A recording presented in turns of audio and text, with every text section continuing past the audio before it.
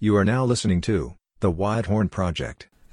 And we're live. Alec, over here on the West Coast, one of your hosts, also introducing my boy Dylan. He's the other host of this podcast. We call this podcast The Whitehorn Project, and you're listening to episode 10. Thanks for joining us today, guys. We've got a good quote for you. Dylan, do you think we should just jump right into this quote, or what do you think? Oh, I mean, you're on fire right now. Just keep it going. Let's go. Yeah, I got the undiagnosed ADHD, they like to say. Okay, so here we go.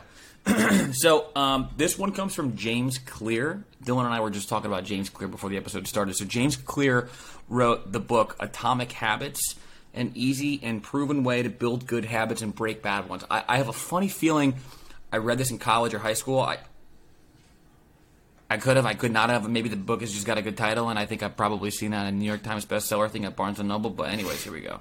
So, the desire to belong often overpowers the desire to improve. James Clear. Should I read it again? No, that's... I mean, if you want to, yeah, fire away. Do the listeners want me to read it again? Okay. So the desire to belong often overpowers the desire to improve.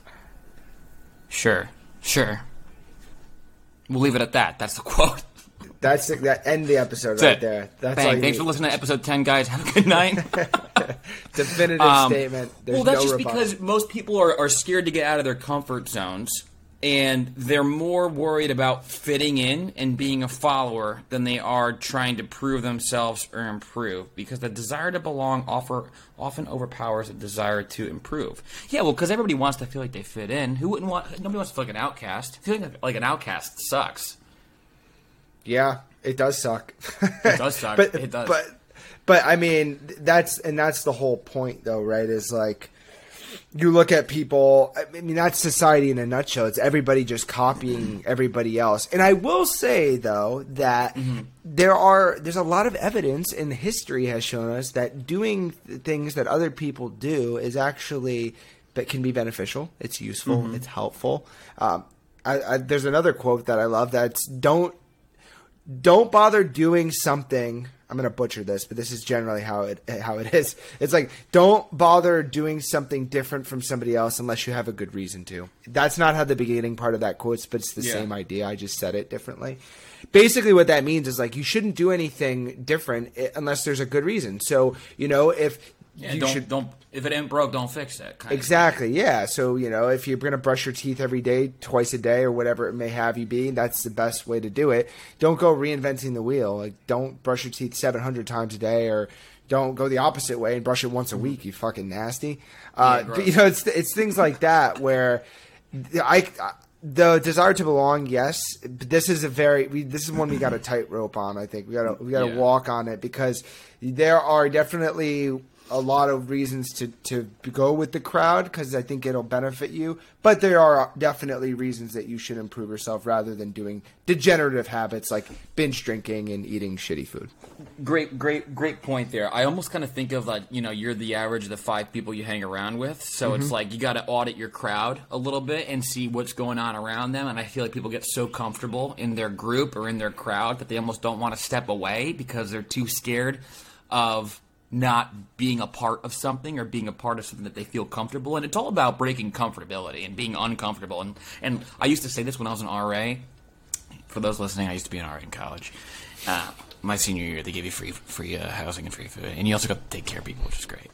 But anyways, the long story short is that most people don't want to lean into discomfort, right? And, like, leaning into discomfort is actually the moments where you grow the most, right? Which is obvious.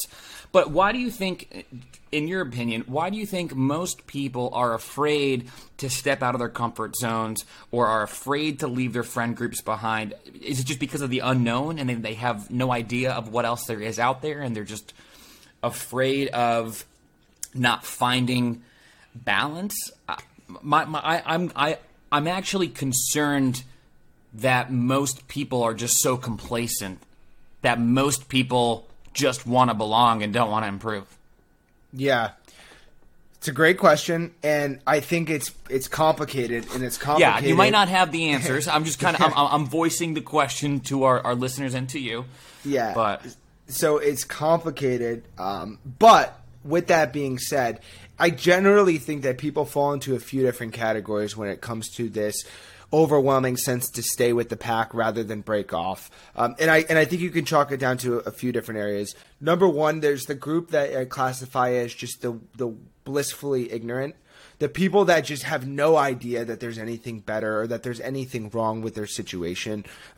There's a reason that ignorance is bliss is a statement, and it's true. It's why, like, when people get older and they become more educated, oftentimes depression, anxiety, self-awareness brings actual, like, a lot of self-suffering. It's crazy, but that's just the reality of life. Is the more you know, the more difficult it becomes, I think, to navigate. So I think there's people that don't even realize. That's one group. I think there's another group of people that they recognize that they want to do something different, but they don't know anybody else in their personal lives that have done something like that. They don't have any good role models. And so they look at the task, and it's like, it's very like wide, like stretching, and it's a huge thing. And they can't even conceptualize like how to take the first step towards doing something else. So that's, I think, like the second very definable group. And then there's the third group, which is the most fucked up one, I think, in my opinion, which is the people that know that they could be doing better. They know how to do it, but they can't muster up enough reason to actually do it. They're choosing to stay where they are because it requires less effort and energy, and they've written off what they could be for what they are because they're just complacent. They're content, like you mentioned. That's just laziness, yeah. And it's laziness, but I think even laziness can be broken down into further things that are more complicated. That's for another episode, but sure. So I think there are. Then again, I don't want to overgeneralize. There probably are subcategories off of each of these, but if you break it down, like these are probably the three or so main areas of like people who are very group mentality that just remain like that for most, if not all, of their lives. So, well, I feel like the third group you mentioned is probably the largest, if I'm not mistaken. Most people know what they should be doing and choose not to do it out of comfort. Notice how I said it's the most fucked up. It is the most fucked up because you got the most people in it. That's why. That's pretty nuts. Yeah. We actively work against ourselves every day, and you know that. I know that. It's no surprise. Anybody with any inch or inkling of self-awareness would understand that. It's almost like it feels written into the fabric of us as human beings, modern human beings, to just actively do shit that we know is not necessarily beneficial for us. It's actually detrimental. And I think a lot of that has to do with technology just making things a lot easier for us. You know, we don't have to work for our food or do things in a way that expends like a lot of energy or time.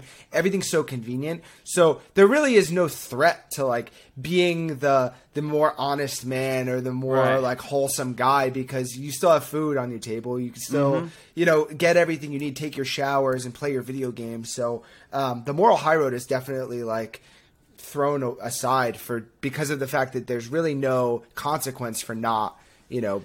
Right. Well, do you think that most people don't want to improve because they don't know what's on the other side of improvement? They've never seen the full side of improvement, so that they're just kind of like, well, I'm kind of good here because why do I have to change what I know is already pretty solid and pretty decent? I got food on the table. I'm able to go to work. I got my shit. I got my clothes on. You know, I got a place to stay. I feel like most people are just complacent in the fact that they don't know what else is out there. Even myself, I don't know what's on the other side of improvement always, but I know that going through and trying and challenging myself is obviously the best way to go about finding more about myself, more about what else is out there, how to improve myself, how to become a better person, become a better man. I think most people are just unsure of what is on the other side of improvement, and that's why they choose to, for lack of a better term, be lazy. I don't know. It raises a lot of good questions, honestly. It's a good quote. James Clear, Habits, Atomic Habits. You got any bad habits, Dylan? Yeah. I do have bad habits, and a lot of the bad habits really, they're not, again, it's all relative. No, so my bad habits or whatever, well, no, so my bad habits to me are bad, but to somebody else, be like, these are fucking... No, they're kind of like, what the fuck are you talking about? That's fine, you know? Exactly. Habits are judgmental, or right. Or perspective. So you have to be careful when you talk about things, but there are some habits that are actually just across the board pretty bad. Like if you're a habitual smoker, I don't judge and say, like, oh, that's a bad habit because like I think there's a stigma associated with it. It's just a bad. It's not a good thing to do. It's objectively bad for your health. Like it's better to not smoke than to smoke. Right, exactly, right. Just like it's better to wear clothes out in public, than it is to run around nude all the time. Some people would argue. I would actually say I would love to see everybody running around San Diego naked, but sometimes I bet you would. But when it comes down to people being lazy or just not wanting to make changes and do things in their lives that they know would be a benefit to them, I think you can boil it down to a lot of fear of losing things versus the fear of loss versus the joy of gaining. Psychologically, that's a thing. Like we're hardwired. Great way of saying it. To protect. Yeah, that's good. Yeah, I mean, we're hardwired to protect what we have, and really fear a lot of the possibilities of taking a risk and it not panning out and losing what we have already worked so hard to attain. So I think that is something that definitely drives people to not want to commit to making any change. And also, it's just hard. Like, we don't need to make it all complicated and dive into all these other reasons as to why somebody might not want to do it. It's just hard. It's hard to change your habits. It's hard to go and do something that's different from what you're used to. And then to stick to that consistently, especially when nobody else in your crowd or your group is doing the same thing. Nobody you have no one to hang out with, and you fear your whole life collapses underneath you. So right, it's the fear of the unknown, 100%. But yeah, it's important to think about. It's a good one. I think. Yeah. Well, I mean, no, you're good. I think the other question, I'll ask you this question because I think it's interesting. I love to throw difficult ones at you, but I mean, for you personally, like if you weren't self-aware and you didn't know in your situation, like what the right road for you was versus what the not right road for you was, right? What the incorrect path might be. I mean, do you feel that you would be in a situation that you would be able to recognize that and correct yourself if you didn't have the base that you had? Like, do you trust yourself and your own strengths enough to believe that like you could pull yourself out of a situation where you didn't have a lot of support or role models? Like, well, I think most people need. If you're asking me personally, I think that I've been in enough situations where I've received feedback or criticism that prompted me to change a habit, right? Oh, you're not performing well enough at this. Okay, great. What's the easiest thing I can do? Is just change the fucking habits that I'm doing in order to get the outcome that I'm getting, right? But if you're not getting any criticism or any feedback, it can be very challenging for you to come to realization on your own. It's kind of like, I think about this in the way of like how people gain weight. You know, like you almost don't realize it until you're too far gone. Or you look at a picture of where you're like, oh, like 9 months ago I was in way better shape than I was. Yeah. You know, you have to have something to compare yourself to. And in life, we don't always have like these checkpoints where we can compare ourselves to something, and that makes it hard because you can't. But that also comes into play where you got to surround yourself with people that are going to elevate you and are going to improve who you are as a person. The funny part is that this quote is about leaving those people behind in order to elevate yourself. So it's a tough one, man. I mean, it's a lot to think about. It really is. Well, and now I'll look at it from another point of view. So if you take the crowd, right? So you talk about leaving, going somewhere else, finding a new group, whatever, improving and elevating yourself. Have we ever stopped to consider, like, what if belonging to the group meant improving? Like, what if in order to belong to the group, you actually had to improve? Like, then this whole quote falls on its face, because then it's saying, but then at that point, then what would, in that specific instance, would the desire to belong be greater than the one to improve when in order to belong, you needed to improve? That's a mindfuck. That is a mindfuck. But I get where you're coming from, because it's almost saying you're already challenging yourself by surrounding yourself among people who you're not that comfortable with, right? Like, that's like saying you're leaving your friends behind. You're pursuing a career in X, Y, or Z, so you're going to surround yourself around those kinds of people, and then you feel very uncomfortable. But that's just perception on what desire is and what improvement, or like what belonging is and what improvement is. People have different understandings and perceptions on those two kinds of things. So that's where you can kind of go either way with the quote, and it could fall on itself in that way. But yeah, I think it's pretty straightforward in the way that James Clear is saying it. You know, it is.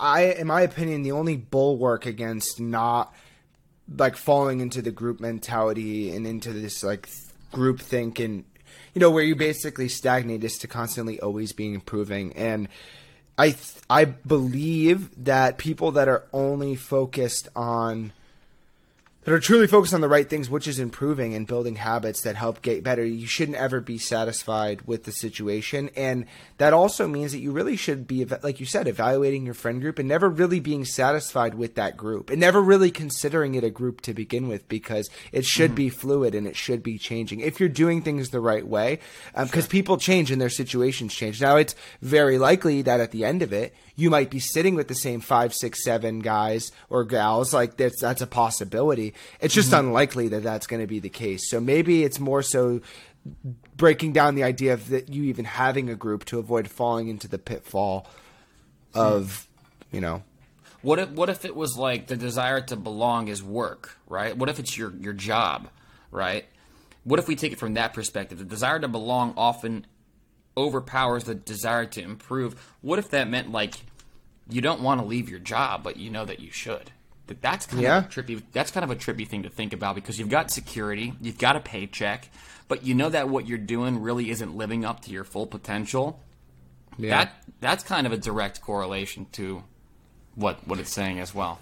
Yeah, and I like that take too, because it also introduces the other piece of it, which we haven't really talked about, which is the psychology of the group itself. So like in that instance, right. working. What is the belonging in general? Right. You're working in this group and you want to belong to the group, but what is the psychology of the group that you're actually looking for that affirmation from in the first place? You know that it's inherently probably toxic. It's why you're miserable doing it. It's probably why but at the same time, there's that the dueling instinct is that you want to still belong to it. It's like you don't like it, but you want to still belong in it. And one feeds the other of just like resentment and negativity. So when you talk about it in a work setting, I think the quote becomes even more difficult to really break down, because or not difficult to break down. I think, like you said, it's straightforward, but it becomes more difficult to really understand the psychology behind why you'd want to belong, given there's so many blatant reasons as to not. At least a friend group, it's like they're your friends,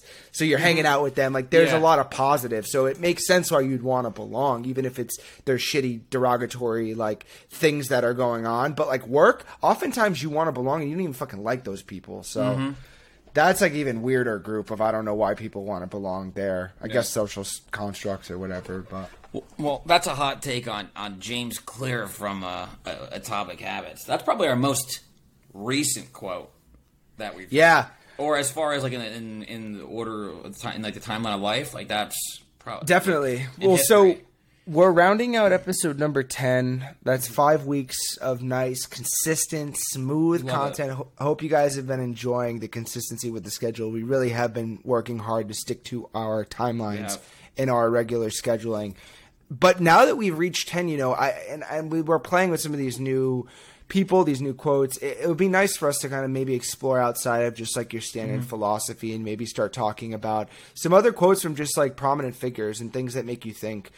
Really, that's what we're trying to accomplish here. And so I think that what the community wants, the listeners, the Widehorn gang, what everybody out there wants, as well as what we feel compelled to talk about, is what's going to guide us while we continue making content. So wanted to kind of just throw that out there as you're talking about, some of the variations that we've made in a lot of the content that we've brought more recently. Definitely. Well, hey, always a pleasure, Dylan. Appreciate having you on. You want to lead us with anything, or do you want to take us home with anything? Yeah, everyone check us out. Apple Podcasts. I almost said Apple Music, but if you're an Apple Music subscriber, you got fucking Apple Podcasts. You do. Spotify, SoundCloud. You know the 3 platforms. Also, give us a follow. Give us a shout out. Instagram at Widehorn Project. Appreciate all the love and support as always. Thank you guys. We'll catch you in the next one. Peace.